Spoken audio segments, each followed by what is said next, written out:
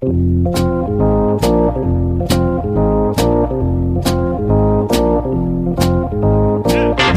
us a little bit about what you saw and being able to relay that message to Cora when you watched Kimbrel pitch and kind of help out so he wasn't tipping his pitches.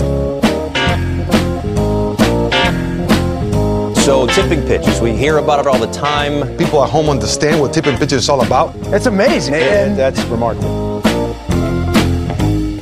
Alex, J.D. Davis left yesterday's game after spraining his hand on a swing, and the x-rays were negative. I know you're surprised that I'm not starting the podcast with something about Alex Rodriguez this week, but we're moving on. Or even a question. I don't even know how to respond, given that wasn't posed as as something that needed an answer.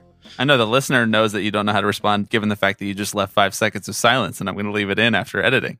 Yeah, absolutely. This only works if this is like Jeopardy style, where one of us asks a question and one of us answers. I have to say, I was disappointed that he left the game for something that turned out to be a negative x-ray. So I was thinking, has the game gotten a little soft? And in my thinking about whether the game has gotten a little soft, I went to the old Google and I searched and I found an article from 2001. And it's about how a young Alex Baisley played through a hand sprain in his T-ball league in the Noel Sol, North Oakland, South Oakland Little League championship game. And I have to say, I think that you have something to teach these MLB players now. So I want to turn the floor over to you. And I want you to tell J.D. Davis and Brandon Nimmo, who left the game with a discomfort in his injured hip. How did you do it? It was really, I got to say, it was really the snacks, actually, that kept me going. Post-game slices? Post-game snacks, yeah, pre-game snacks. Those orange slices, those juice boxes. But really, it was just love of the game. Right. I cared too much to let something like a quote-unquote injury take me off the field, which is what I think maybe some of these major leaguers really need to learn and take stock of, right, is what really matters. Your body or the, thousands of fans for whom you're playing. In April. Right. So do you think that the Mets doctors know about orange slices? Do you think that they can give those to JD and Nimmo? That is a good question. Derek Jeter knew about orange slices. I think he probably did. And it helped him all the way until he broke his ankle. Orange slices couldn't help him come back from that one. I think that they're just paid too much, They're just paid too handsomely, and therefore they've lost the love of the game, and they just don't grit through it anymore. I would say like 85% of our listeners right now have no idea what we're saying, and they're just like, did the switch flip? Have they done it? It's all right. This one was for the 15% who know what we're talking about. We have a packed episode coming up. We are going to talk about Rob Manfred's interview on Sportico Live, talking about sports betting and the labor landscape. We're going to do some voicemails. We will be joined by Kyle Banduho of the From Phenom to the Farm podcast, as well as Big Screen Sports. And then we're going to do 3 Up, 3 Down and close things out. But before we get to all of that fun stuff, I am Bobby Wagner. I am Alex Baisley, Lord of the Orange Slices. And this is Tipping Pitches.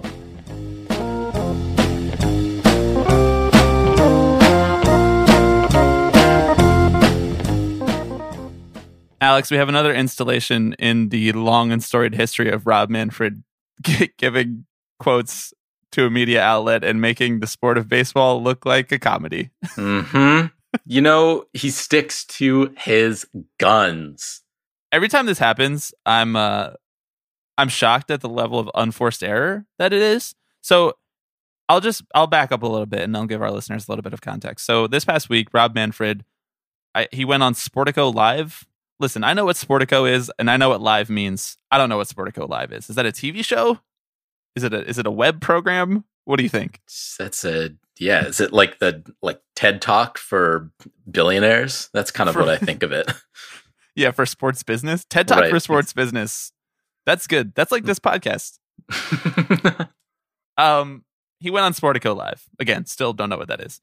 But Bill Shaken of the Los Angeles Times was sort of chronicling his quotes as they were coming out. And most of baseball Twitter was like, what the fuck is this guy talking about? So the first one I want to talk to you about is sports betting, because we've been discussing this for the last couple of weeks. I mean, this whole season, really, because sports betting is more in our faces than it ever had been up until this point in human history.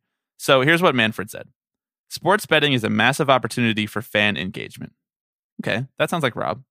Then he went on to talk about how Adam Silver, the commissioner of the NBA, told him to stop talking about pace of the game because baseball's pace of the game is perfect for sports betting, meaning wagering between pitches and innings. Alex, this is like Rob Manfred's like shibboleth. Pace of the game is like the whole thing.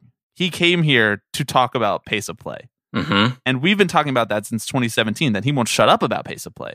And now one other commissioner of another sport tells him stop talking about pace of play, start talking about sports betting, and now we have to adjust? Always good when another sports commissioner has to come in and tell you to stop shit-talking your own sport, because maybe there's actually an opportunity in there. The fact that he said this so plainly on Sportico Live, again, don't know what that is. Refuse to find out for research for this podcast. It really felt like a whole, we've been working on this story for 4 years and he just tweeted it out. Mm-hmm. Well, and like part of me reads this as him trying to signal to baseball fans that betting isn't necessarily the number one priority for him, right? That like he is still focused on so on he's pace like, I'm with you. We're cool. Right. I mean, he's like, look, I'm focused on pace of play. I don't want betting to, dictate how I'm, making changes to the game. To the point where another sports commissioner had to come in and, hint, like give me a little bit of advice on what I would do if I actually just cared about the bottom line, which obviously he does. And I think Manfred recognizes that. And he obviously has done nothing to like deal with pace of play. So this is like a nice out for him, right? Where he can be like, oh, well, pace of play didn't work. We weren't able to speed up the game, so we might as well just bring on sports betting. Throw our good pastime to the hounds. When the rest of us were like, stop focusing so much on pace of play and start focusing on inclusivity, I don't think that we imagined him stopping the focus on pace of play because of sports betting. Like, I don't think that's what we were asking for. Mm-hmm. I know that this is a trite and oversaid point, but it's annoying to like log on to Twitter on a Monday morning and just see the stewards of the sports that we love. Like my second favorite sport is basketball. So Adam Silver is also involved in this. It's just annoying to see the stewards of the sports that we love just literalize the exploitation of the sport in a way that is just a little bit too on the nose for me. Mm-hmm. Because, I mean, you have Adam Silver literally saying to Rob Manfred, forget about making the actual sport better. You can make more money here. So, like, forget all the fans. Screw the fans.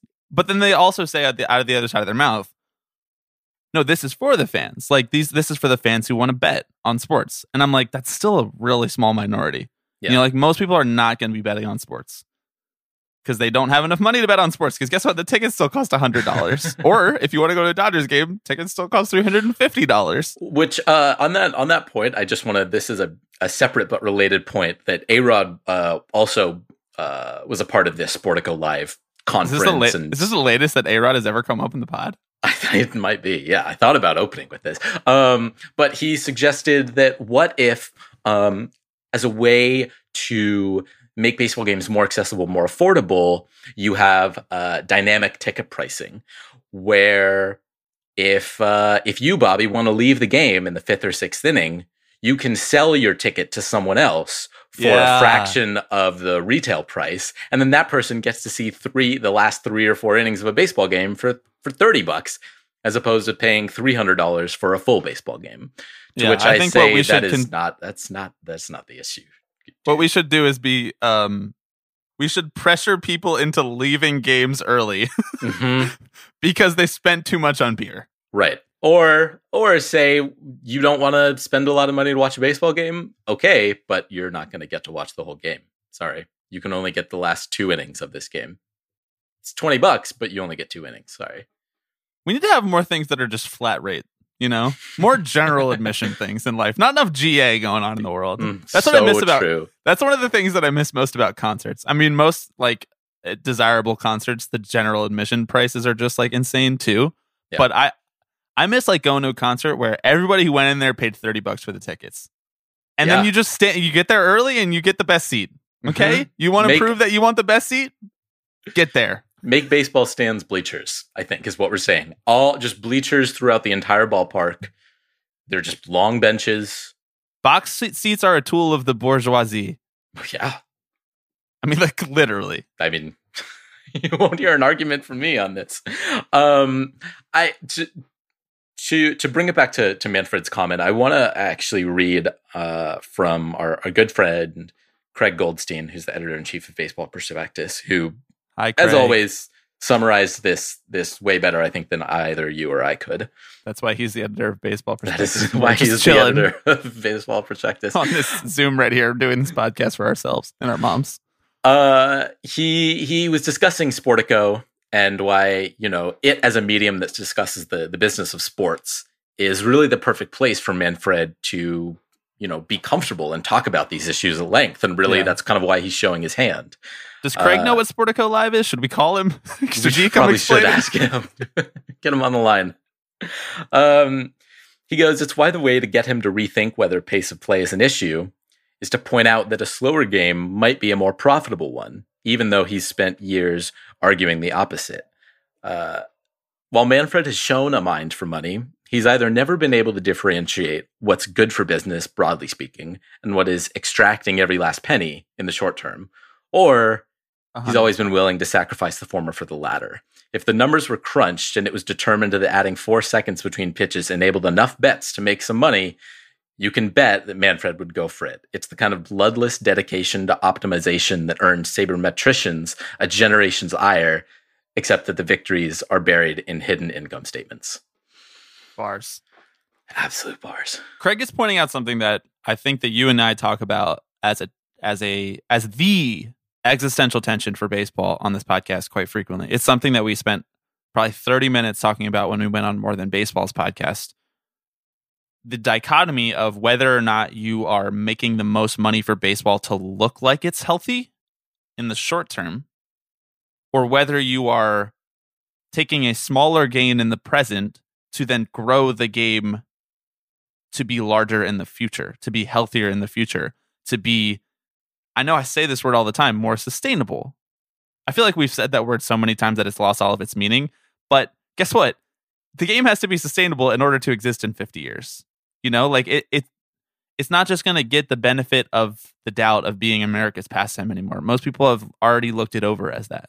So whoever is in charge of the game right now has to think about the fact that baseball might be irrelevant in 50 years. You know what was really important 50 years ago that's not as important now? Boxing. Horse racing. There are these sports that have gone from owning the slanderous to say that on the weekend of the Kentucky Derby. Who won the Kentucky Derby, Alex? That's such a great question. If this was 1950, you would know who won the Kentucky Derby. You would have got the Sunday paper this morning. Yeah. And we wouldn't be recording a podcast right now. Mm-hmm. You'd have your bowler hat on. You'd look great, by the way. You just the 3-piece to go to get a cup of coffee and a bagel in the morning. But you know what I mean? Baseball is on that track right now. And it's on that track right now because of short-term decisions like this. Yeah, and ultimately, I think that Manfred realizes that he can squeeze every penny out of this, that he's able to, as long as he makes it look like he, gave it the old college try of trying to clean up baseball, right? As long as he can say, well, look, I tried to do pace of play. We implemented all these things. It didn't work. We tried to do pace of play. We tried to do just tried to fix the damn thing. We tried to do shifts. We did X, Y, and Z, and yeah, maybe it didn't work, but we created a more profitable ecosystem around baseball. And at the end of the day, isn't that all you can ask for? The game's going to be what the game's going to be. At least we're making some money off of it, which I frankly, I don't know what's worse. Is it Rob Manfred tinkering the game to absolute death so it resembles nothing like the sport that you and I grew up watching? Or is it just throwing it to the venture capitalists and the sports bettors and saying, make of this what you will, turn this into your thing. Pricing. That's fine. I don't know what's worse. What's so interesting is that where A-Rod slots into all of this is that he should be here to protect the integrity of the game because he is like one of the game's greatest players throughout history. Mm-hmm. And yet he's more occupying like the venture capitalist realm of all of this. For this flexible ticket pricing. Come on, dude. That's so funny. Unless it's like $3 per inning, then that's not helping anybody. I know. Okay, another thing that Manfred talked about in the Sportico live session, and then again, I'm reading from a Bill Shaken tweet. Thank you for transcribing this onto Twitter, Bill Shaken. Bill Shaken famously listens to this podcast. Mm-hmm. Shaken tweeted, Rob Manfred on whether baseball will have a work stoppage next season amid contentious labor relations and negotiation for a new collective bargaining agreement. Quote, I really am optimistic that the process will work here. Alex, I'll take things you say when you're not sure it's going to work out for 800. You just got to trust the process. I believe the process will work here. Yeah. Because when you say I believe the process will work here, there's like the invisible hand of the process that moves it along and just like does the work for you. Right.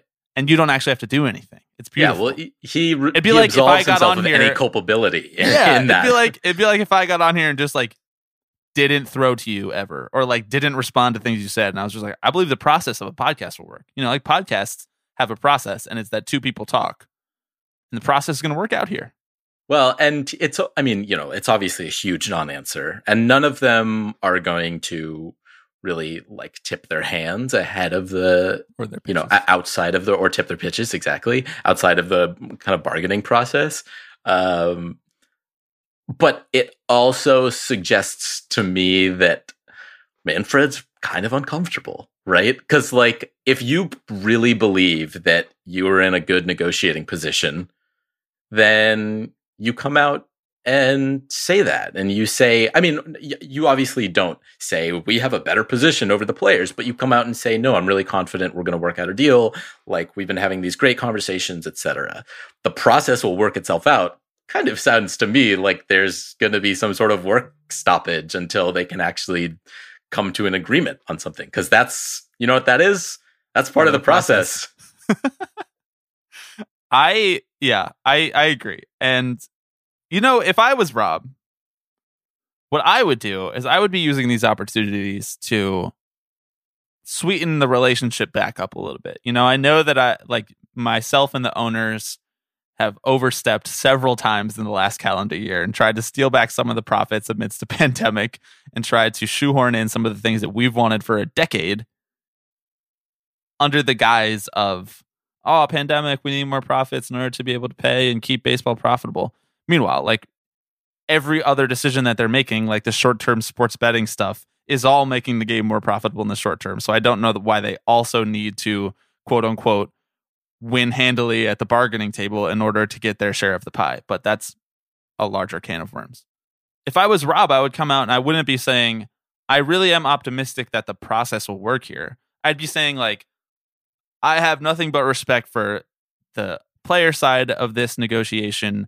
I believe that we will come together and collectively figure out what is the best thing for baseball in the future. But like, just giving such a hardcore non-answer like this and then refusing to say more about what the process actually entails on your side, meaning coming to the table in good faith. Like, you notice how he's not like, I don't have the full transcript of everything that he said, but you notice how he's not coming forward and being like, here's what the process is, here's what we need to do, and here's what we hope that the players will come and say.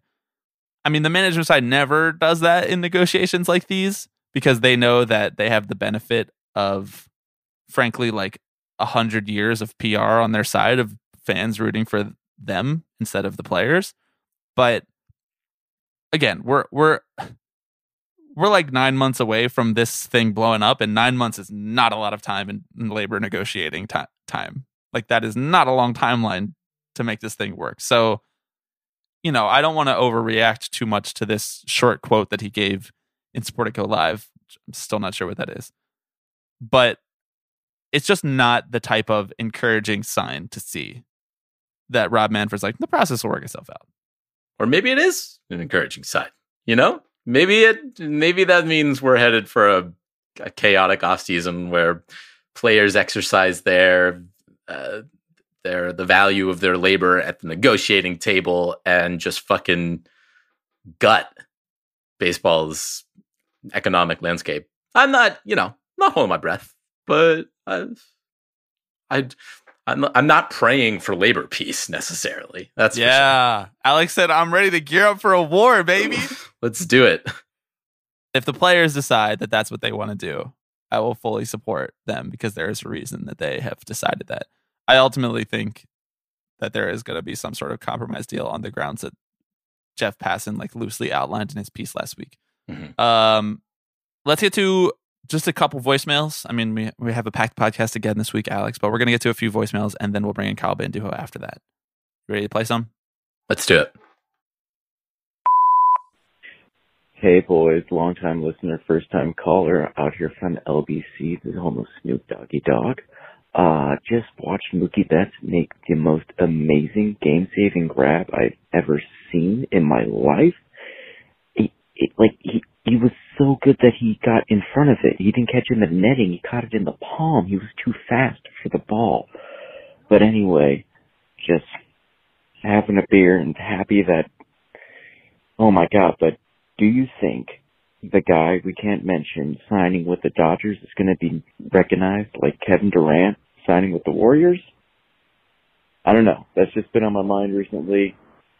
But yeah, have a good night, boys.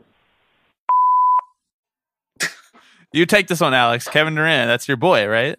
Warriors legend, Kevin Durant. Alex is a Warriors fan for all of the people who have never heard us talk about how he's from Oakland. But you're like a real Warriors fan, though. You're like Baron Davis era. Fucking Monte is your boy. Right, exactly. Jason Richards, Jay Rich. Let's go.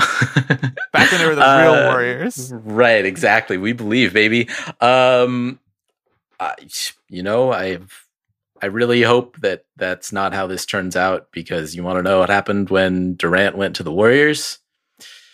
They won. They got a ring. They won a bunch of championships. So we're kind of worked out in their favor. Both sides of the deal got a good one. Let me just remind you, we're before the 45-minute mark, so don't say his name because I don't feel like busting out the bleep button this week. Absolutely not. I mean, what is there to say? You know, I hope this one goes south. That's kind of literally and figuratively south to San Diego. The World Series rings go south to San Diego from Los Angeles and to our beloved Fernando. Right, exactly. And any careers that are associated with that journey. I hope that those go south as well. Please, if you can, just sneak a Snoop Dogg reference into a call if you call in. That's good. Everyone, yes. If you can, if there's a way to shoehorn it in, do it. Next caller. Hey guys, this is Steve, Southern California native, first time caller. First off, thanks for the show. Love tipping pitches. Wanted to talk a little bit about the Angels broadcast situation. I know we've all talked to death the blackout situation, and even though I literally live across the street, I cannot watch the Angels because I will not buy whatever Time Warner or whatever TV package.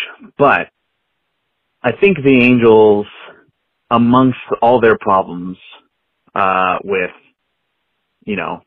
things in the past and political things in the past and future and present and all that good stuff, but they did a very strange thing in signing Matt Vasgersian and announcing Matt Vasgersian as their play-by-play broadcaster, yet it has mostly been Darren Sutton calling the games. I was very excited when they announced Matt Vasgersian as our play-by-play voice, one of my favorite of all time, and to replace a guy that I really liked in Victor Rojas.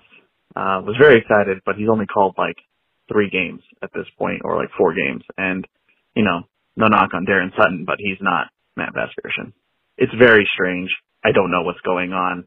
I don't know if he's actually our play-by-play guy or not. So I don't know if you're aware of that situation, but it is not good. Also, Artie Moreno and Kurt Suzuki are Trump supporters. Okay. Thanks, guys. I think everybody should pepper that in. Yeah, everybody should end all of their calls by listing the Trump supporters on their favorite team. Yeah, exactly. Alex, would you like to go for the A's? Open with a Snoop Dogg reference, and would I like to go for the A's? I can. Obviously, the owner. Every owner was probably a Trump supporter. Naturally, I can think of at least one off the top of my head. I'm just going to get Brandon Nimmo out there. Definitely. Exactly. He's from Wyoming. He's very religious. Yeah. He hasn't talked a lot about politics, I'm just going to say. I mean, I got, once again, go look at his campaign donations. Like, it's right there, folks. Did Nimmo give money to Trump? Yeah. Like, it's like just objective truth. It's not even like speculation. He like just straight up gave money to Trump. I'm so sorry, Steve. I know we're not answering your questions at all, but we're just talking about Brandon Nimmo giving money to Trump. Steve, thanks for calling. I'm pretty certain that this is Steve Granado, the host of a wonderful podcast called Our Game about the history of Latinx players in baseball. But yes, let's talk about Matt Vasgersian. Alex, do you want to share your feelings on Matty V?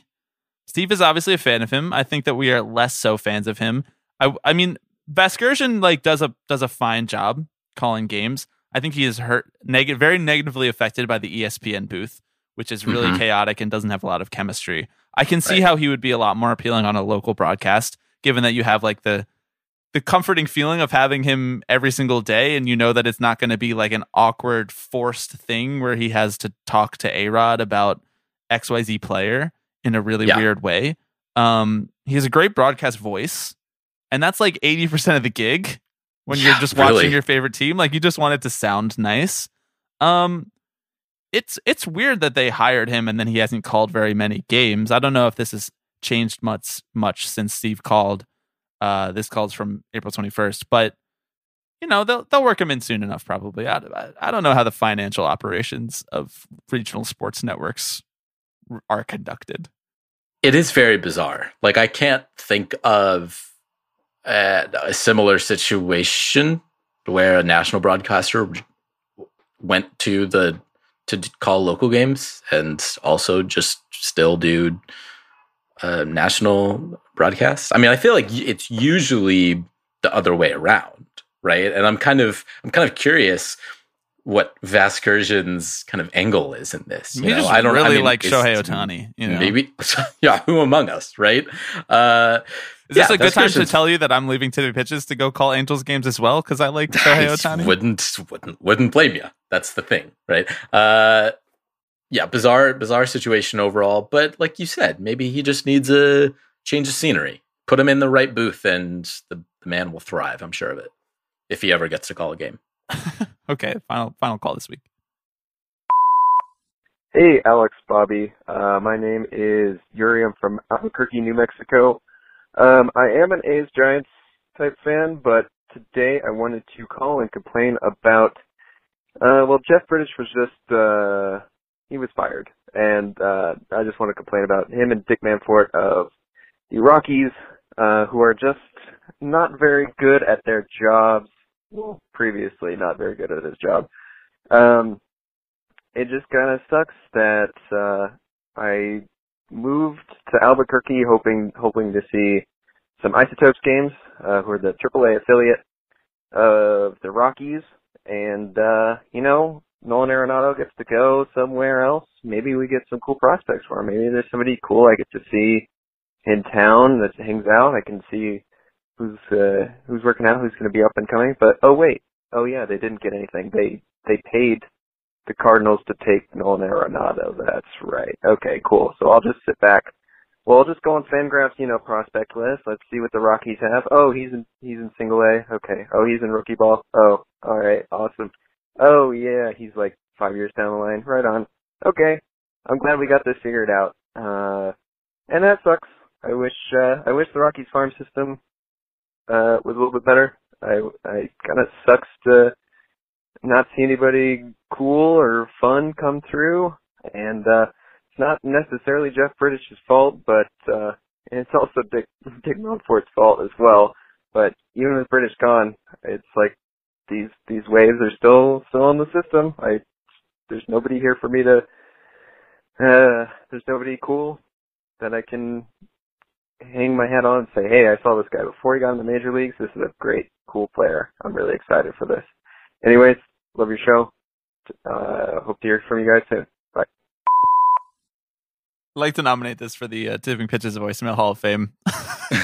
Oh, that guy's in single A. Oh, that guy's in rookie ball. Strong brand. Yeah, I mean, the Rockies' whole organization is a mess. We haven't talked about Jeff Bridich yet. Bridich. I don't know. We don't have to say his name again after this episode, so it doesn't matter. He obviously stepped down earlier in the week, and the Rockies will search to replace him, hopefully from someone outside of the organization, which is something that they have not done. Bridich has been their GM for quite a while now. In the history of the franchise, they've only ever had 3 GMs, so this will be their 4th GM. I feel like the Mets have had 4 GMs in like the last 8 years. Shout out to the Isotopes, one of the cooler minor league baseball team names out there in Albuquerque.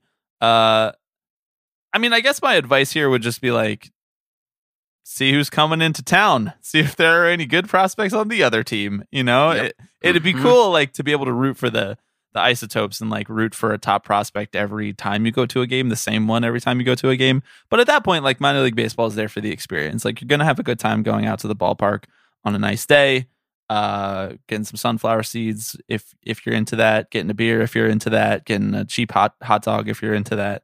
So Yuri, thank you for calling. I'm sorry that the Rockies are a dumpster fire, but if we could fix that, man, one of us might be the 4th GM in Rockies history. If we could convince Dick Monfort to do the right thing.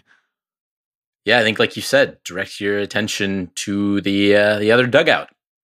See who's there. Sure, you may not have the next Mike Trout, but the other team might. And that's as baseball fans, isn't that all we can really ask for? I love the idea of this caller going to Fangraphs and being like, all right, time to check out what level each Rockies prospect is at. And it's like all single A. That's just that's just dark. That's baseball stuff right there. Okay, let's wrap up voicemails and let's go to our conversation with Kyle Banduho. I don't wanna live like this, but I don't wanna die.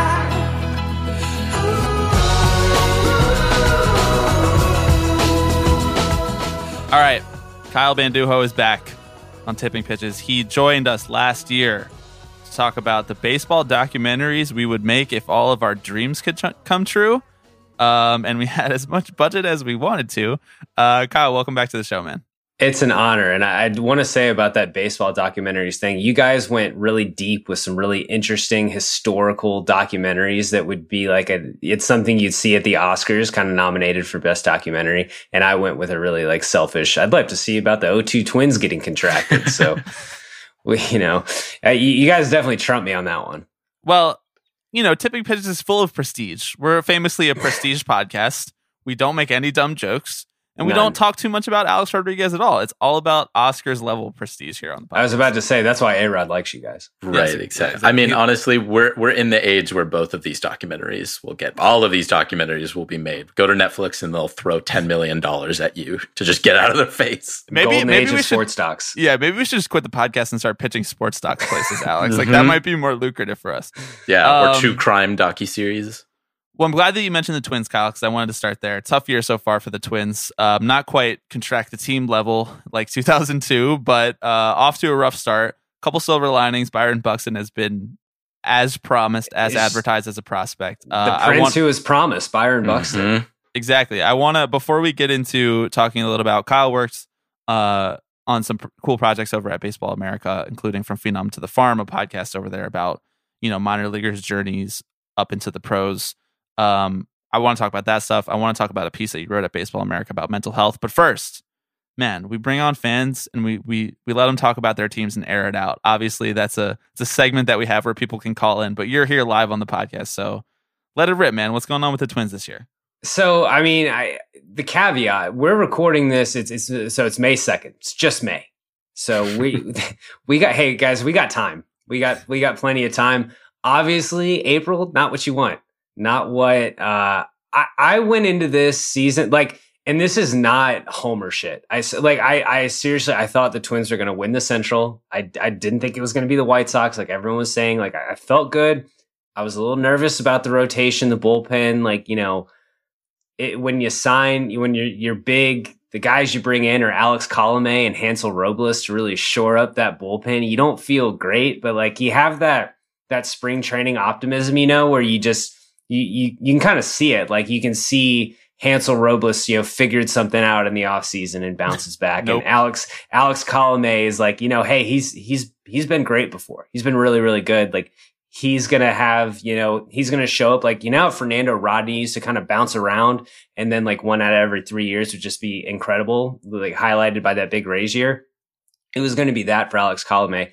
And right now he's on pace to, I think, set the record for lowest WAR for a relief pitcher ever. So Okay. that's kind of the opposite of that optimism. Only can go up from here. I mean, the team can score, like the team can hit, and that's with we were talking a little bit before we recorded. Mitch Garver, a little lost in the woods right now. Miguel Sano hurt and lost in the woods. Josh Donaldson still, you really just don't know what you're going to get. But like Nelson Cruz is the ageless wonder, and Gonna then hit until he's 60. he's amazing. I can't remember who. Someone wrote that piece in The Athletic about the work Nelson Cruz does on his body and what it takes to get him game ready and all the effort that he puts in. And there's a lot of lifting and a lot of napping and a lot of like very strict dieting. And it is, that's how Alex gets ready for this podcast. Exactly. Yeah. It's Nelson Cruz. It's a 24/7 gig to get that guy going, but he's 42 years old and he's still great. And then the Byron Buxton thing is, I tweet, I hate being the guy being like, I tweeted this, but I did tweet this, that Byron Buxton finally breaking out and seemingly being about as healthy as he's been in ages and just like fulfilling that promise since he broke out in 2013 in the minors. But the Twins being terrible is some real monkey's paw shit. Like we finally get the Buxton year. I mean, because he has been incredible. And the thing with Byron Buxton is if he even hits like 250 with 15-20 bombs and 15-20 stolen bases, he's a star because he plays such great defense. But now he's one of the best offensive players in baseball for the first one. It's like, this is great. This is everything we've ever wanted. And then we're just one of the worst pitching teams in the American League right now, in the bullpen especially. And then like, the new extra inning rules, we have lost some extra inning games that are tough and lost some games in the ninth because Alex Colomé, I mean, sometimes you watch him and it's like, I don't know. It's just, he's lost too. He's in the woods. Him and Mitch Garver and Miguel Sano are just walking around in the woods and no one can get out. At least they have each other, At least they're not alone in there. Yeah, misery loves company. So we got time, guys. We got time. Hey, Jay Happ's been really good. So yes, like everyone there you go, our guy. Podcast favorite, Jay Happ. Yes. Well, listen, I wanted to give you that space because I feel like Minnesota Twins fans, you guys have been through a lot and you don't get a lot of shine about how much you've been through. It's been, over a decade since you won a playoff series. So you just got to get it out. And as we kind of deduced a couple months ago, it's because of the Moneyball A's curse. Phillies A's put a curse on us and we got to find a way to break it. Alex, how do you feel about that? Do you feel any regret? You know what? That's baseball, man. That is that's just the way the ball bounces. Let the process work itself out here.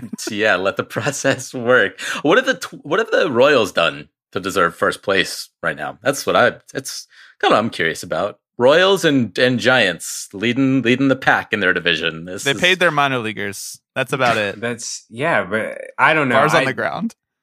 To put on like a real serious baseball hat, like there's no way the Royals keep this up, right? I don't know if that's serious baseball hat or if that's like wishful, desperate guy just needing the Royals to kind of crater. Are you telling that to us or are you telling that to yourself? I'm saying that you know how like people do daily affirmations when they look in the mirror? When I wake up in the morning, I'm like, the Royals aren't going to keep this up. Like, we'll be okay.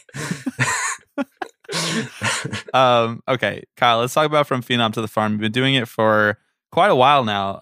As I mentioned, From Phenom to the Farm, it's a Baseball America pod where you talk to former guys who were draft picks about their process of trying to get to the big leagues.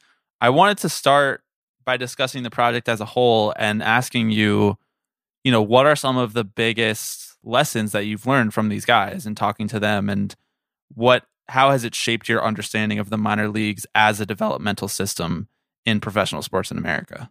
Yeah, so the genesis for the podcast, originally it started as the nichest of the niche idea. I wanted to do something about the Pirates 2009 draft class, which is just so baseball nerd niche. Is that the other thing that you said to yourself in the mirror when you woke up? You'd be like, Royals, not gonna keep this up. Also, Pirates 2009 draft class, the most important thing in history. The most important thing. But so part of that comes with one of my best friends was part of that draft class. So I had it in there and I had followed it from signing to how it shook out. But basically the Pirates took a safe college player and a cheap college player with their first round pick. They took another college pitcher with their comp 1 pick, and they had all this money left over in their budget. And what they did is they basically spent that on high school pitchers. They took like 6 lottery tickets on guys. Really, none of them hit.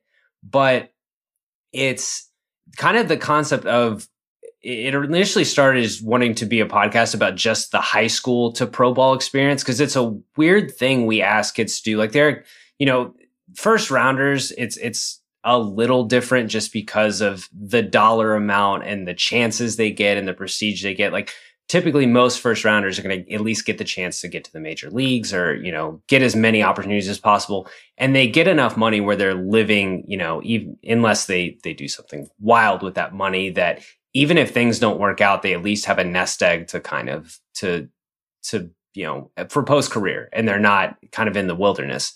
A lot of in the wilderness talk early in this pod. But we ask in the major leagues, a lot of kids have to put a price on their college education. Like what would skipping that mean to me? And they get a couple $100,000, which like to us, I'm sure if someone dropped a couple $100,000 on our porch, like that sounds great.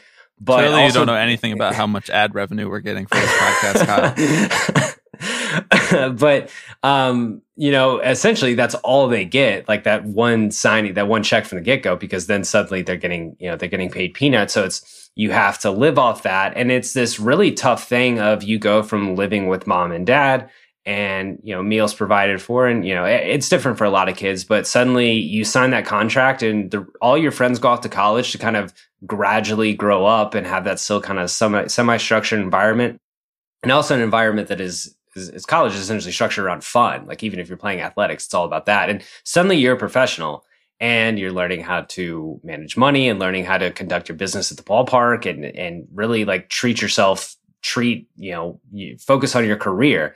And, some guys, your Byron Buxtons break out right away and you're in the big leagues pretty quickly and you're figuring out then. And some guys are just grinding for 6 to 7 years. And it's a weird thing of, I've never done anything except play baseball. I don't have a college degree. Do I keep trying to do this? Maybe try to play foreign, try to stretch my money a little longer? Or, do I leave this game, but then I'm starting back from 18 years old, or I can go coach? And it's a weird, so what I've learned from the project, I guess, is just the minor leagues are difficult and it's a grind for everyone. Even I've had first round picks on the show. I've had 42nd round picks on the show, and we've kind of gotten to expanded past college or past high school guys. We've had guys who signed as seniors in college, guys who signed as juniors in college. We've had a couple foreign signees, and it's a grind for everyone, and especially it's a mental grind, because the thing that a lot of these guys go through as well, especially the high school guys, is they've never failed before. Most guys who are drafted out of high school and and especially like high round guys or, guys who get a couple $100,000 have never really played anyone in high school. They don't really play guys as good as them that often. Even in, hotbed baseball states, you do the travel ball thing and stuff, but reasonably you've never failed. You've just been for 18 years getting told how good you are at baseball. And then suddenly everyone's as talented as you for the most part. And, you're playing guys who are older than you. When you're in low A, you're playing against a bunch of guys who have just played in the ACC and SEC for 3 years. And that's really difficult at 18 years old. And so there's going to be every single one of these guys, no matter how good, how talented, have these moments of doubt and moments of struggle. And you're also doing that. You're, on those bus rides and bad hotels and eating bad food and trying to, you guys have covered this, extensively, how shitty the minors are when it comes to being an environment to raise good athletes. And you go into that as well. So I knew a lot of that going in, but just hearing the stories from these guys is only heightened how tough a grind it really is. And there are some people who, the good ones will make it and, it build character or whatever, that rah-rah stuff. But it's really, I don't think like not feeling good is a good harbinger of like, something we should pride ourselves on in someone making the big leagues. Oh, they got through this tough environment. Like, no, why don't we give these guys a good supportive environment, that baseball has the means to provide. But then you're not going to work as hard, right? Yeah, like yeah, I'm that's happy true. in my job, and I wish my employer paid me less because then I'd be able to grind more. That's true. Work. That's why I haven't really made it in podcasting. I'm just too happy doing it. I'm kind of curious because it's been now more than 600 days since we've last had a minor league baseball game, right? I mean, being a minor league baseball player, AAA has technically started already. The rest of the leagues start May 4th. We're recording this May 2nd. I believe AAA has played some games this season, but your point still stands, Alex. Right. Point being that it's been more than a year, close to 2 years without minor league baseball, and a majority of those players haven't received a dime in that period as well. Being a minor league baseball player is hard enough, let alone, throwing a pandemic in the middle of that. And so there's a lot of stuff that has happened on the field, that has happened off the field with the minor leagues over the last year plus. And I'm kind of curious what you think that landscape will look like as it comes out of it. Guys who have missed out on a year of development, the contracting, like you mentioned, of a few dozen baseball teams. I'm sure there's a development impact, but there's also an emotional impact, a financial impact that these players are kind of reeling from and dealing with. And I'm curious, either in your conversations with players about this, or even just your general perception, having talked to these guys on a regular basis, what that will look like to fans and what it might look like to players coming out of this. It's going to be really interesting because like in this week, we've seen the team assignments, like minor league teams are putting out who's there, and there are guys jumping a couple levels, but it's where teams are really having to estimate what kind of, level this player is on now, even though they missed out on the 2020 at bats and stuff like that. And like they're, top guys went to the alternate sites, but it's kind of a real, we'll see. I guess this guy's ready for AA. We didn't really see him in high A, but he's that age now. Let's put him there. I think it'll be really interesting to see where not great bonus guy, like how that lack of development affects guys who had to work or had to find money and stretch dollars in the last year, because a lot of them did. And, minor league baseball players couldn't file for unemployment. And so guys were having to figure out anything. And like, if you got, last year I'm not going to pretend like it wasn't easy for anyone, but if you got 6 figures out of high school or out of college, and you were able to at least go to Driveline or go to one of those places and train and continue to live comfortably and eat comfortably and stuff like that, that's a lot, you're on better footing than, 35th round guy who signed for $5,000, but has, is kind of one of those diamond in the rough guys that is, I don't have anyone on top of my head, but is playing well, is trying to make a career for himself. And, hey, was in a position maybe going into 2020 where, if I go to AA and I show something, maybe I'm the next, AJ Ellis or something like that. Like something like that. And so the guys like that, it's going to be interesting to see how much development fell off for them, and where the sport is as a whole in terms of getting used to this new sort of setup, this straight A, high A, AA, AAA with only the complex leagues below it. I think anyone's lying if they say they know how this minor league season is going to go. It looks like it is going to go off though, just where we are with vaccines and stuff like that. So I don't think, knock on wood, I don't think hopefully that's going to be a problem, like stopping and starting and stuff, but it'll be really interesting to see if there's a huge development gap, especially in guys who did not go to the alternate site and could not really afford to train like a baseball. And that's been one of the big problems with the minor leagues forever, is guys in the offseason, like quality players. Like you've had you've had Ty Kelly on this podcast, many times, and he was talking about he was fortunate to where his parents helped him because he was going to school in the offseason and stuff. But guys who were in a similar financial position, like it's hard to be a professional athlete when you're having to spend your offseason just trying to make money to live. And so it's going to be really interesting to see how guys who usually their off seasons were spent working and making money and trying to train when they had no money from the season and haven't, garnered a paycheck in a year. Yeah. And I think that, and I'm glad you brought up Ty. I also want to shout out Matt Perret, who, something when I met Matt and started talking to him about his experience in the minor leagues that he said that has really stuck with me was that, like, when you're in the minors and you're being treated like this and you're not making that much money and you're eating PB&J sandwiches like 6 times a week and whatever, you're not getting the amenities that you should be to develop into the world-class athlete that your team expects you to be, you can't say anything about it.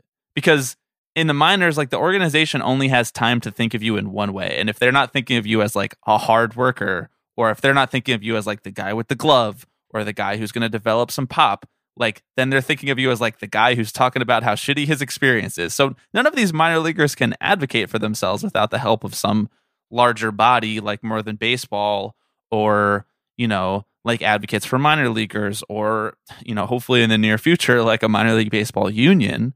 So I don't know, that has just always really stuck with me. And that's something that kind of colors the experience of all of the guys that you talk to on From Phenom to the Farm, where it's like, they are probably harboring and, this internal feeling of like, man, I should be getting treated a little better is probably weighing on them and ultimately not producing the best baseball that we could be getting. Like, I think of this idea of adversity, and adversity is not on its face a bad thing for an athlete. Like, athletes have to go through adversity all the time, whether it's coming back from an injury stronger or whether it's, overcoming a part of their game that is not strong and turning it into a strength and then using that on the professional level to become a great player. Like, I think there is a constructive version of adversity, and I think that what baseball is doing is a very deconstructive version of adversity for these guys.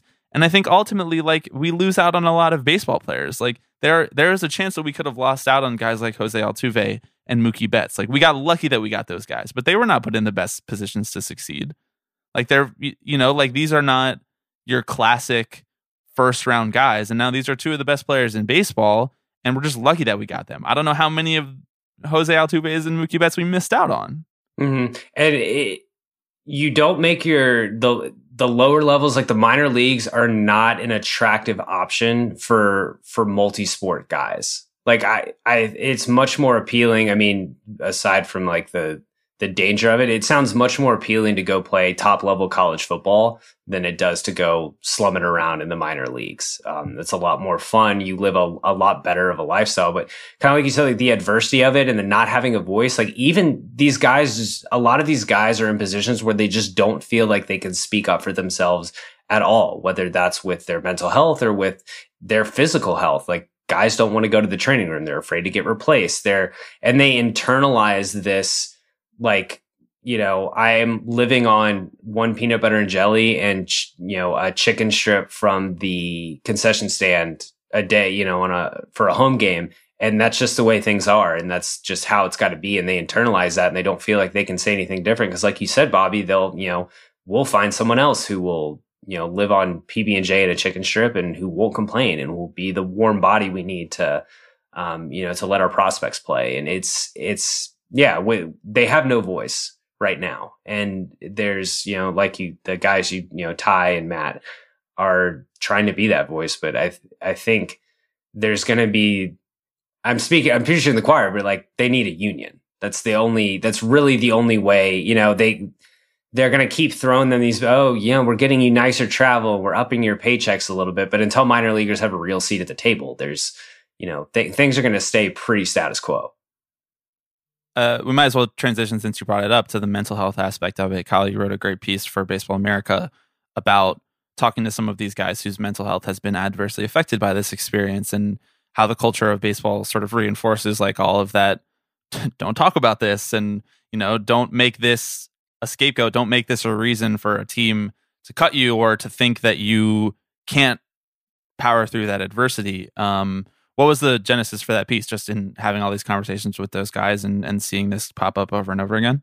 Yeah, for the most part. I mean, so I've been doing Phenom every other week for a year, or a little over a year now, and almost every guy has had there's been some sort of mental hurdle. And that could be as little as like, I'm lacking confidence in myself, or I'm a little homesick because it's my first time away from home, to kind of all the way to had, some guys with the yips to where it, it almost took away their career, or, it did take away their career. And that's something that you carry around with you all the time. It's not just like, oh, I'm having the yips at the ballpark, but I feel fine when I go home. Like, no, a guy like, I'm throwing in the batting cages where no one can see me, and then I'm crying on the way home from the field because I can't fix this. And then the culmination was the most famous case of any sort of mental struggles or anything I've had on the podcast is Brandon Wood, who was he was like Mike Trout before Mike Trout as far as Angels prospects go, was supposed to be the next big thing. And panic attacks basically ruined his career, and anxiety. And he was in a position where he didn't feel like he could say anything. He could get, seek help. He felt like he would get called soft, especially, he was afraid of his manager. He was afraid of getting replaced. And it really just, tanked a really promising career. And I think that's been the culture in sports in general for as long as there's been sports, of having like a mental toughness problem. And not that, the sports need to redefine what mental toughness actually is. And I think for years, mental toughness was like, don't show emotion. Don't say that you're having a bad day. And so I brought the idea of doing an extended piece on Wood to Matt Eddy, who's the executive editor at Baseball America. I don't know. He's the head guy. And I brought that idea, and we kind of talked about something about just what does mental health in baseball look like now? And, maybe what does the future of mental health in baseball look like now? And so we kind of did a piece kind of spanning, taking some experiences of guys I've talked to. And then I reached out to mental health professionals working in baseball, working in just in collegiate athletics, and working with amateur athletes, and kind of, talking about, okay, well, what kind of progress we've made. Because in the last 10 years of baseball, we've made the sport, professional baseball has made a ton of progress. And that's both been in hiring practices, and, teams have mental skill. I think every team has a mental skills guy now, or a mental skills coach, which is different than someone who handles mental health. But a lot of these teams have someone who's dually trained for mental health as well, which it's a little easier when you have all that stuff in house. And so it's a little easier for a player who's struggling with something mentally, where they can say, hey, go see Jim, who, you've seen Jim around. He's like he's like the same thing as an athletic trainer, but he's also, he's your mental health guy. And it's a little more comforting than someone saying, I have a problem, discreetly being afraid of, I'm going to get benched, I'm going to get sit down, whatever. And they hand you a card, and you're like, go see Dr. So-and-so on 6th Street or something. And they're just hoping the guy gets there. And so baseball's made a lot of progress in that regard, but now a lot of it is, staffing, is finding those dually trained people, and also just continued acceptance, which sports in general, and that comes with people talking about it. Everyone I talked about Kevin Love being a big thing, and even Brandon Wood coming out. It's just a matter of continued acceptance and continued talking about it, that it's okay to not feel mentally healthy. And so baseball's done a great job in the last 10 years of doing that. And now it's just, continued progress. There was the story that came out over the offseason about Drew Robinson, right? The former Rangers prospect, and his struggles with mental health, and attempting to take his own life, right? And kind of how he battled through that, right? And ultimately got to that end point and survived, and has committed himself to trying to raise awareness and do what he can to bring help to people who are struggling. But so much of this happens behind closed doors, right? So much of this, guys are privately struggling, like you said, and are frankly probably afraid to to come out about this stuff, to come out and talk about it, right? When Zach Greinke had to take some time away from baseball because of anxiety, right? I think he got tagged unfairly with the idea that, he's a bit of a head case, right? That phrase is thrown around a lot. That, he's a bit of a freak, yeah, he's got some issues that he's working on.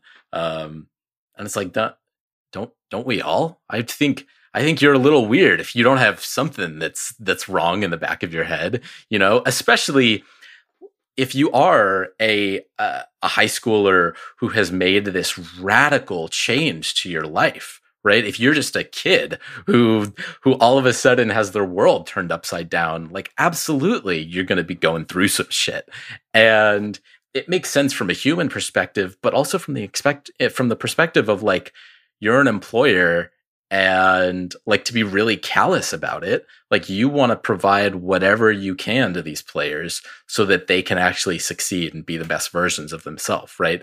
Be the player you drafted, be the star that they can be. Cause otherwise you're doing a disservice to them and to yourself, to your organization.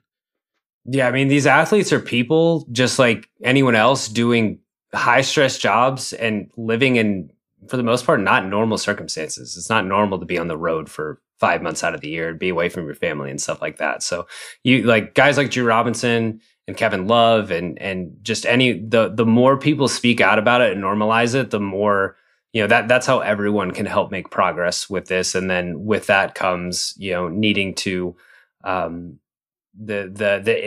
every club and every organization, then on down through college, amateur athletics, just having an infrastructure and an acceptance to create a mentally healthy environment in sports. Like that goes all the way down to shitty little league parents. Like there should be classes at little league, whatever registration or, whatever the preseason meeting little leagues do. Like, okay, here's how you be a mentally healthy coach and parent. Here's the proper way to talk to your kids, root for kids, and talk to umpires and stuff. And it's all the way, it's top to bottom. It's about acceptance and rethinking how we talk about quote unquote mental toughness. I'm not like terribly optimistic about MLB's track record on positively influencing every level of baseball, but I would hope that MLB. Oh, is that a thing they should be doing? Yeah. Helping the lower levels? MLB's shift towards focusing on the professional level will, God, this is a banned phrase like on this podcast and in life in general, but trickle down towards the lower levels and actually, actually help those levels focus on things and build the infrastructure that is, sorely needed, like for mental health in baseball throughout every level. Kyle, thank you so much for joining us, man. This has been great to talk about. It's a really great piece. We'll obviously link it in the description. From Phenom to the Farm is available wherever you get pods. Kyle also hosts a great movie sports podcast called Big Screen Sports, which we have been on multiple times, most recently to talk about the seminal film Moneyball, which changed all of our lives. Kyle, thanks so much for coming on Tipping Pitches again, man. Guys, it is always a pleasure. I'm very grateful. Thanks for having me on. Go Twins.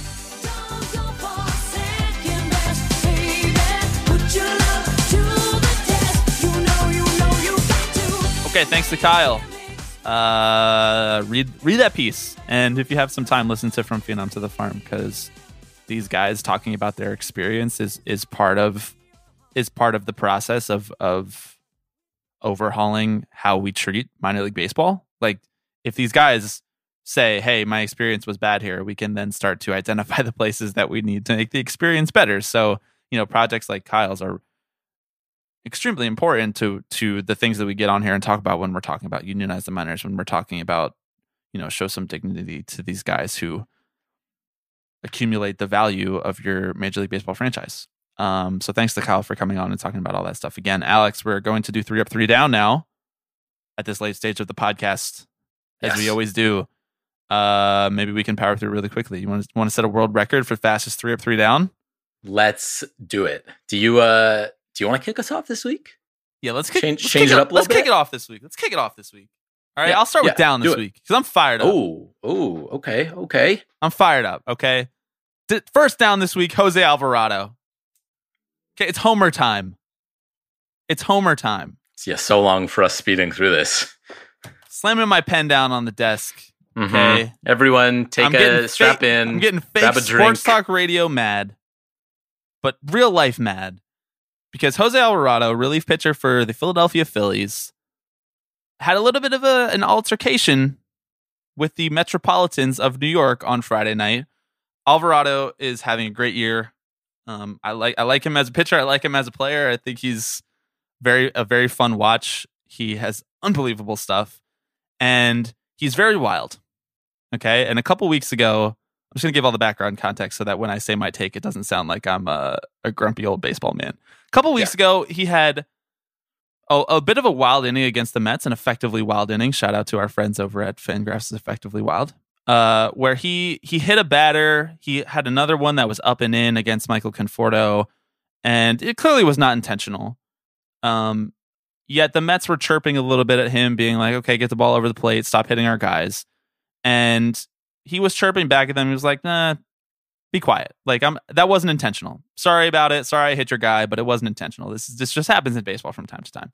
And it went off without a hitch. Inning ended. He celebrated the strikeout. This was a couple weeks ago, okay? Then Friday night rolls around, and he has a couple eye-level fastballs up and in. And this dude is throwing 99 with movement. He hits Jeff McNeil to start the inning. The Mets are chirping again. It's like, dude, if you can't get it over the plate, maybe you shouldn't be out there. People will remember that this happened with Genesis Cabrera in the Phillies a couple days earlier, where he hit Bryce Harper in the face, and then he hit the very next batter in the ribcage because he was too wild. It wasn't intentional or anything like that, but the Mets were like, hey, dude, maybe don't throw up near the eyes, and if you can't get it over the plate right now, maybe your manager should come get you out. Similar situation, the inning continues, and he has an effective inning. Like, he strikes out the next couple guys. He ends the inning by striking out Dom Smith. And he celebrates. He celebrates the strikeout.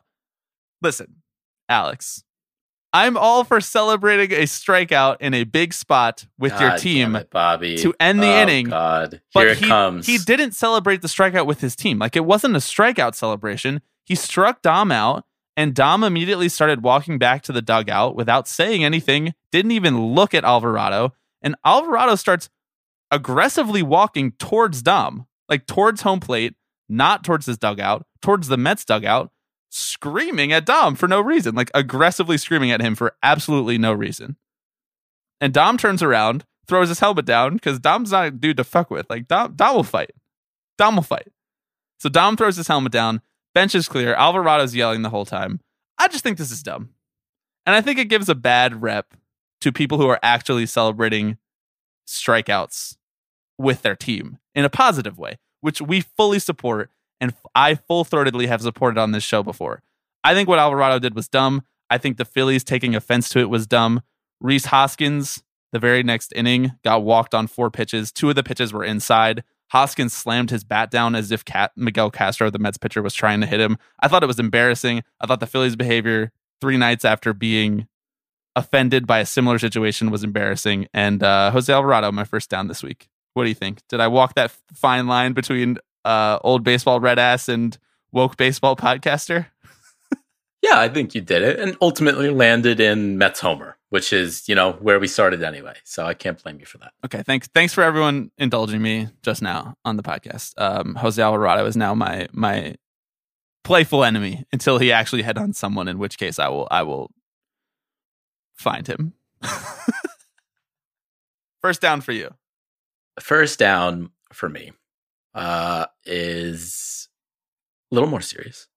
A couple days ago, Major League Baseball came out and announced that the Hall of Famer, second baseman Roberto Alomar, would be placed on the ineligible list and basically fired from his roles as a consultant to Major League Baseball due to allegations of sexual misconduct, an incident that happened in 2014, and that he would effectively be removed from his existing roles. I don't know necessarily the nature of his relationship with the Blue Jays, but he's long been for a while has been kind of an ambassador to them as well. It's unclear kind of how that will change going forward. He's going to remain in the Hall of Fame, which I guess is to be expected. I don't really expect them to do much retroactive editing of history, given that they are already uncomfortable with reckoning history as it unfolds in real time. See Curt Schilling. So, but all this to say that this is a part of a much larger and systemic issue, as we've seen over the last 6 months, as stories have come out. I think baseball is in.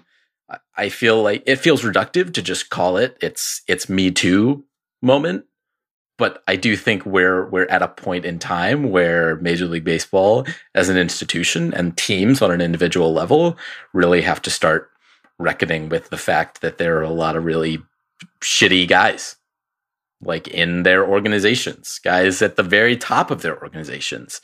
And it's going to require a real reevaluation of the sport's history as more and more stories come out about players like this and executives in the league that paint them in a really unsavory light because they've done shitty stuff. So I don't have much more to say on that, but I know that it's not the last time we're going to have a conversation like this. Yeah, I think that's well said, and I think that you're right to identify that baseball is unequipped to reckon with this sort of thing in its past, while they're still trying to figure out how to reckon with it in its present. Yeah. And I mean, like Mickey Callaway still has a job, right? So like, what exactly. Once again, what are we doing here? Do you care? Do you not care? Yeah. It's good that they like definitively put him on the ineligible list, and this seemed like everybody was on the same page, as opposed to the Mickey Callaway thing where the Angels are on a different page than like the rest of the world, apparently. And Callaway is on a different page than in a different book. But it still is like shocking and jarring, and I'm sure for the many non-men in baseball who have had bad experiences like this, just re-traumatizing every time to see this continually happen. And yeah, it's just, I mean, I know that this is obviously a segment that we do every week on the podcast, but it really is like a down. Like it really is like a thing that saps joy out of the thing that we want to experience so much joy for. And so I just hope that it is all for something, it is all for change that baseball will eventually enact that makes this less and less common and eventually at some point in the future extinct. Yep. Agreed. Well said. You want to hit us with your second down this week? Yeah. So pulling back from your more serious down, back onto the field, icon of this podcast, Shohei Ohtani, who we talked about earlier in our voicemail segment, open season. He's continually developing hot spots and blisters on his pitching hand, Alex. This is like really common for some guys, and then other guys this just never happens to. So like you hear about guys developing blisters so frequently, but it's the same guys every time. It's like Rich Hill, it's Shohei Ohtani. It's Noah Syndergaard has had problems with blisters in the past. Jacob deGrom has had problems with blisters in the past. Like it has nothing to do with like the durability of a pitcher. It seems like an utter fluke, and it sucks that it's happening. The fluke is happening to this guy who the Angels are finally cutting loose. They're letting him hit on the same days that he's pitching. They're letting him start every 5 days. They're just letting him be the two-way superstar that was promised. And there's just a little bit of a hiccup in it. There's a little bit of bump in the road because he's really actually only pitching like every 10 days because they're trying to give his blister time to heal in between. And I don't know what the hell you do about that. Like we trained so effectively. We have absolutely perfected the craft of training Major League Baseball pitchers, and then a dude just gets a blister. It's like he bought a new pair of shoes. He just has a blister and it's ruining his day. I don't know what to do about that. Can't we invent something, Alex? Can't we invent something? Yeah, I mean, we put people on the moon, man. Yeah, seriously. I mean, you'd think that they would have, and I'm sure they do have short fixes for this sort of thing, right? Like, like put a little put some glue on it and then, just cover it up entirely. But that's Like illegal. little, That's a foreign substance. Oh, yeah, but we don't care about foreign substances. I do. It's cheating. It's cheating, Alex. No, it's so delicate, man. It's like one little fuel line in a race car being cut or coming undone. And I just think that baseball is so silly all of the time. And I wish Shohei Ohtani's skin cells just the absolute best. From me to Shohei, get those skin cells fixed, my friend. Seconded. We need more Shohei. Okay, what is second down for you? Second down for me, it's a down, but it's also just a kind of a question mark. You mentioned baseball being silly. I'll give you some maximum silly baseball. In the Independent Pioneer League, which is a quote unquote professional partner league with Major League Baseball, although they don't have much say in the rules and the goings on. Right, they are similar to the Atlantic League in that nature. We got some new rules. This is a rules podcast. That's all this is now these days, because we get a new rules for this sport every week. These ones are fun. Not necessarily like fun in a way where I'm like, we should have this, but more kind of like, sure, I guess let's have every logical rendition of baseball, logical and illogical, that we can have. Rob Manfred wanted one baseball. We're just getting all baseball, all types. Here's what we have on tap: a knockout style home run derby to resolve tie games that are poised to go into extra innings. So, 5 each team picks a batter to get 5 pitches and however many home runs, that's the winner. Okay, chew on that one. I've chewed it, spit it out, and now you want me to chew it again? We've got a designated pinch hitter and designated pinch runner, Bobby's favorite slippery slope. This is the baseball you fucking wanted, dude. I just have to say that. You invited this. Okay, continue. Sure. Yeah, okay. Owned. And then we have a check swing rule, which basically allows hitters to appeal down to an umpire as well. That only seems right. I mean, which I'm like, yeah. Okay. I'm just the type of person who's like the home plate umpire should never call a swing. Every check swing should be appealed. And also, why is it that the pitcher and the catcher can appeal, but not the hitter, the one who's doing the act itself? Just more pro pitcher bias. Yeah, I know, right? This fucking game. Man. Can I say something? Can I say something about the home run thing? The home run derby thing. What are we doing here? What are we at an arcade? What the hell is this? I'm really coming out with like some real boomer takes on the pod this week, where I'm like chastising Jose Alvarado. I'm saying that this is like not real baseball, but this is like actually literally not real baseball. I know. This is like what we used to do at like middle school baseball practice. Yes. And I also think it's fucking hilarious. I just want to put that out there. I'm trying not to be like hashtag triggered by the Pioneer League. Like I'm really trying here, Alex. But like it's still. What if we just played baseball? Like what if we just played regular old baseball and like didn't imply all the time that it was boring by every single action that we did? I don't know. That's just a thought. Yeah, I mean, I for one think it's funny that they are just letting the kids, like the executives' kids, get to come in, and it's like bring your kid to work day, and they just like the kid makes up a random rule, and then they're like, all right, let's run with it. Sure, home run derbies to end baseball games. Why not? I don't know. I still like it better than the runner on second rule in extra innings. I'm just going to throw that out there. At least it's like not trying to pretend like it's real baseball. Right. Exactly. It's more honest in a way. Okay. My third down this week is it's a story that we were going to get into in more depth in the intro, but we're just going to breeze through it and throw down this week. It appears, Alex, that Bally Sports, who we've talked about a bit on this show so far this season, it's been the subject of much consternation on baseball Twitter, owned by the famous Death to Democracy Sinclair Broadcasting, They are $1.82 billion in debt. That seems not good. Right. So I believe you are going to put this on your up. This is actually my first up this week. Not mistaken. Amazing how podcast production works. It's undoubtedly an up that Sinclair Broadcasting goes $2 billion. That's hilarious, and they can't sell ads.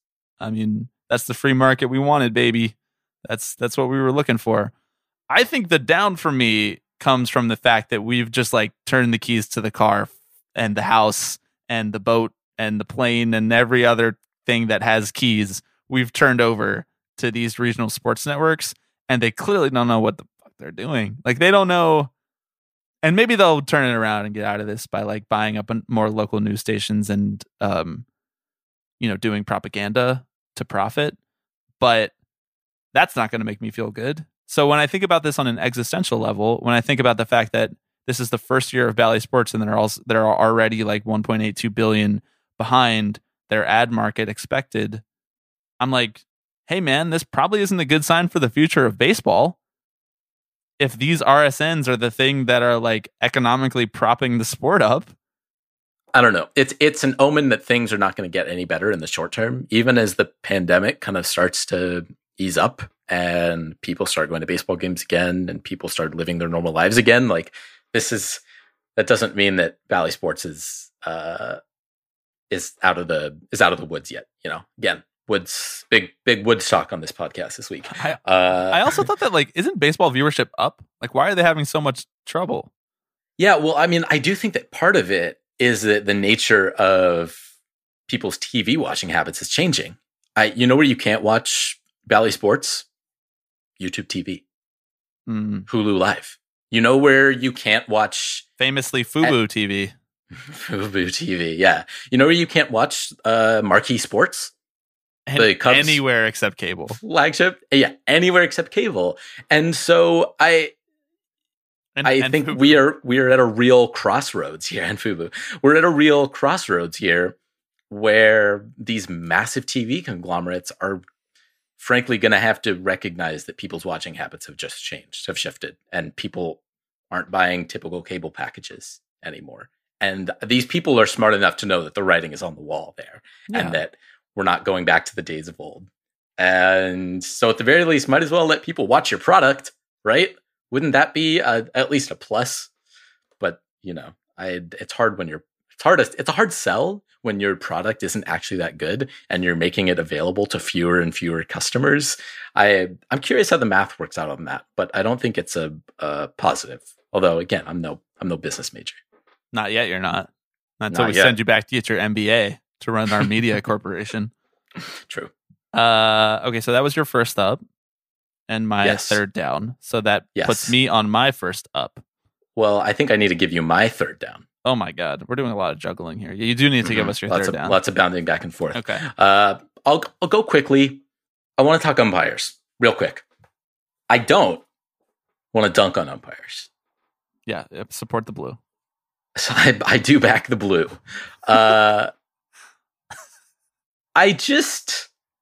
I think what annoys me more than bad umpires, which annoy me a good amount, is whining about bad umpires. Yes. You know what we should do? Take the K-zone off the screen. Because everyone's a fucking backseat ump now. Yep. It's this is sick. This is my favorite moment of the podcast so far. This is sick for you to come on here and be like, everybody's a big baby. I mean, kind of, dude.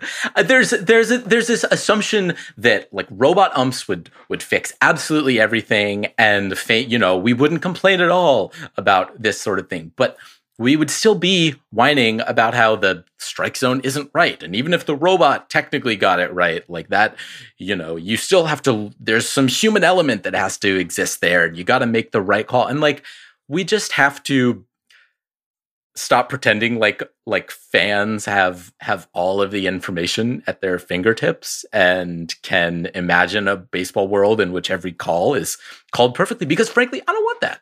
I'm fine with a little bit of human error in my sport. The players have it, the managers have it. If the umpires have it too, that's fine. I think we should fix blown calls, but I also don't think we should whittle down the edges so that it's just an automated game. Sorry. While we're banning the K zone, we have to ban MLB at bat game day. We have to ban MLB game day because, dude, worse than the K zone on the screen is people tweeting out screenshots of how a pitch missed by an inch and got called a strike. Mm-hmm. Yeah. That's just like that's so irrelevant. It's not going to change the call. And you're right in that we've talked about this about robot umps all the time, that it then makes the strike zone a weird existential question of what actually is the strike zone and what's a way that you can hit it in a 3D way where it still counts as a strike. And is that even a hittable pitch anymore as pitching and pitch design becomes more and more and more advanced? Is this just going to make hitting even harder? Maybe. I do think that there are like plenty of, home plate umpiring ticks that bother me as much as the next guy, but like, it's just not worth the energy it takes to complain about it. Yeah. Trust me, if my team was getting shafted by blown calls left and right by umpires, I'd be on this podcast. And one of my downs would be how bad the umpires are. Like, I get it. It always hurts a little worse when it's happening to your team. But guys, let's pump our brakes a little bit. Have the umpires made some bad calls this year? Yeah. Does the replay system really suck? Yeah. Does a K-zone on the screen, I think, do more to enrage fans than actually give them any sort of knowledge about a certain pitch thrown? Yeah, I think so. But I don't know. Screaming into the void about it ain't gonna change anything. Just gonna say that. Although, here we are, an hour and 40 minutes into our podcast. So we now pause for an hour-long interlude to listen to Joe West's spoken word country album. Mm-hmm. Everybody enjoy. Okay. All right, hit us with your ups this week, Bobby. Okay, we'll make this quick. My first up this week is Donnie Stevenson. Are you familiar with Donnie Stevenson's work? I am not. You're not familiar with Donnie Stevenson's work? Nope.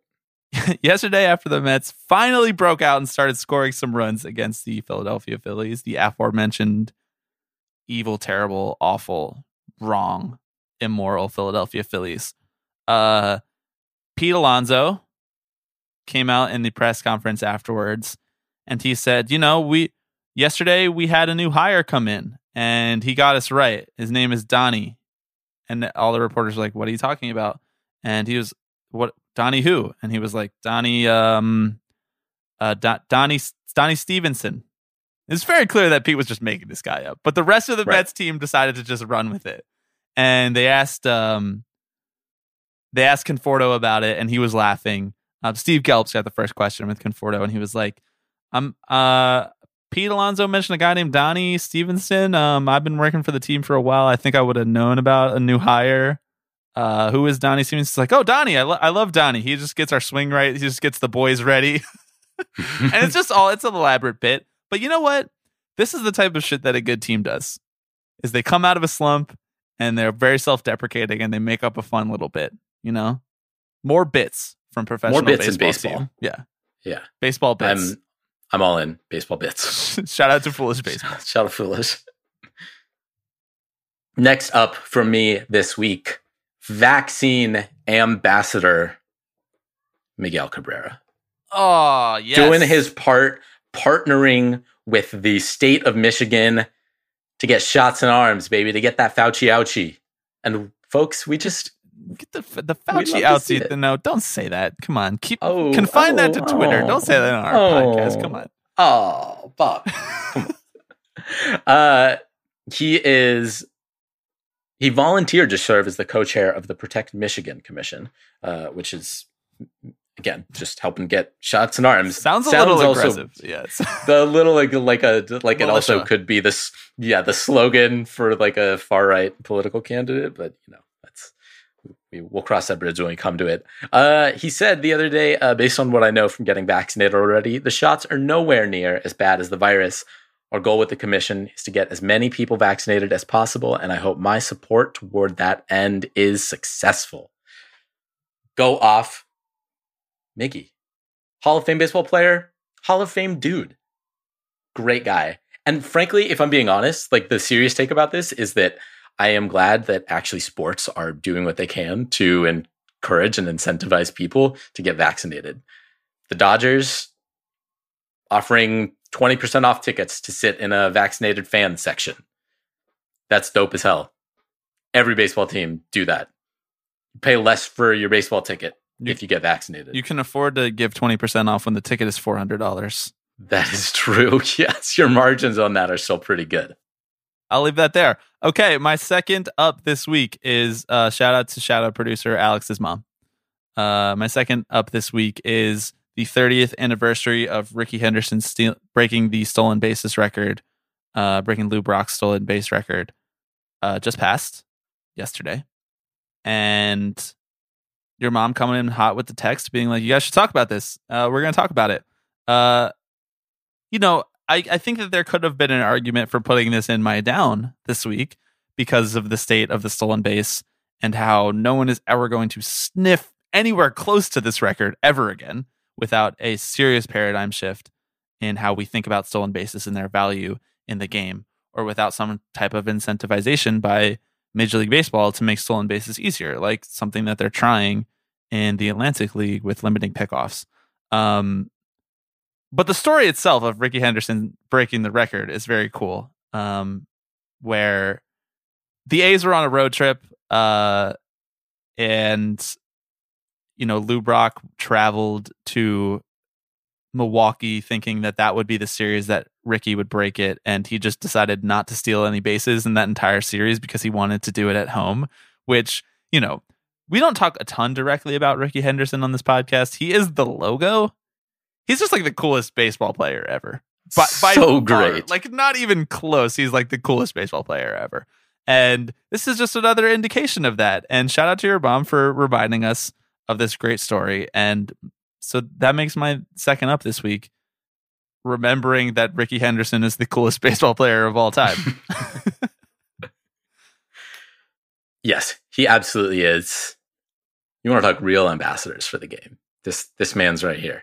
No other words. Your third up this week? My third up this week. And Bobby, I think you will appreciate this. Even though my baseball team took his wrath yesterday. You know who's doing well this year? Who's that? One Matthew Harvey. Hey. You know who has a 4 ERA this year and a 3.5 FIP? One Matthew Edward Harvey. Matty Ed. The Dark Knight on the Baltimore Orioles is getting it done. Okay, so Dark Knight Rises was definitely used 100 times as a headline already, right? Can we come up with a third chapter of that? Dark Knight Ascends? Is that too biblical?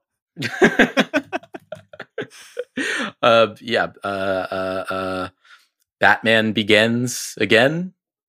Yes. It's all smoke and mirrors, bro. Have you watched him? I mean, I don't care. It's all. I don't need it. I don't need to hear it. I mean, you must have watched him against the A's, but a lot of his starts have gone a couple good innings, maybe give up a solo shot here and there, and then by the third time through the order, he's putting a couple guys on base and maybe giving up the back-breaking 3-run home run, and that's why his FIP looks good because for 95% of the time he looks pretty good, but giving up 4 runs in the 5th inning is not good, and that's why. No, but he does look like a competent major league pitcher again. He right. clearly is not what he was. He's up. Not overpowering. He's not going to outstuff you anymore. But the fastball still has a decent amount of life, a decent amount of run, and his breaking stuff he's always been able to spin it. He's always been a pitcher. So he can get by on a team like the Orioles who needs any competent starting pitching right now because they're bad. Yeah, I know. Seriously. I mean, he's giving up home runs at a rate like an astronomically low rate, which is again why his peripherals look great, because you can get away with striking out 6 guys per 9 if you've also given up 2 home runs on the year. How the mighty have fallen. God, I know. You remember how we used to talk about Matt Harvey? Yeah, he used to be a motherfucker, dude. He used to just go out there and shove. Yeah.